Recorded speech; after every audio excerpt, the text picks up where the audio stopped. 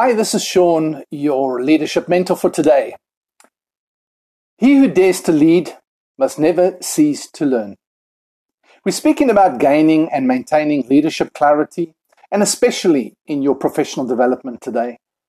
This is the last component in the Finding Your Clarity for Your Leadership series. Professional development is your conscious choice as a leader to improve your skills and your life, to continuously improve as a leader, to become a better person, and to grow as an individual.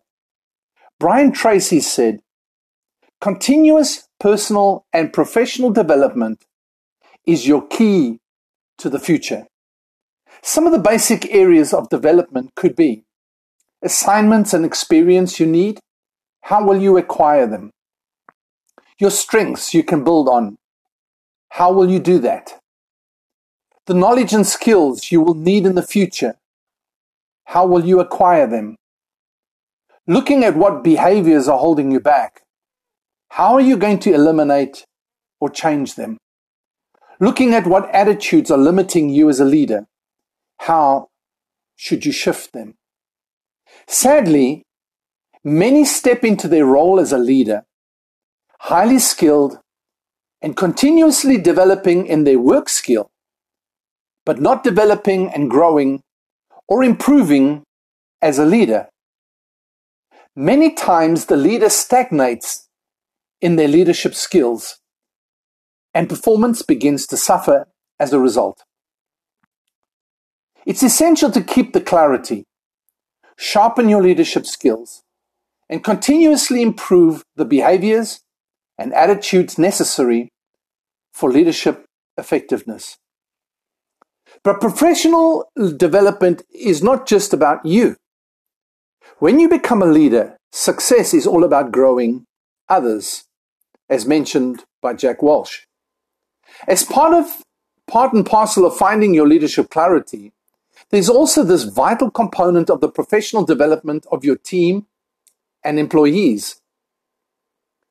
Not just some random obscure ideas jotted down and placed in a filing cabinet and never acted on, but a decisive plan of development that is implemented and measured on a regular basis.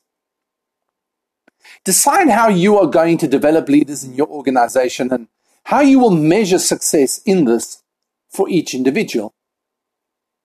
How does your organization recruit, retain, and develop leaders? What is your plan for succession in key roles? One of the ways could be a leadership development academy, or there could be a mentoring process, or various other strategies of professional development for your staff, for your employees. Research shows that the top development tool is providing challenging work experiences that enable people to grow on the job.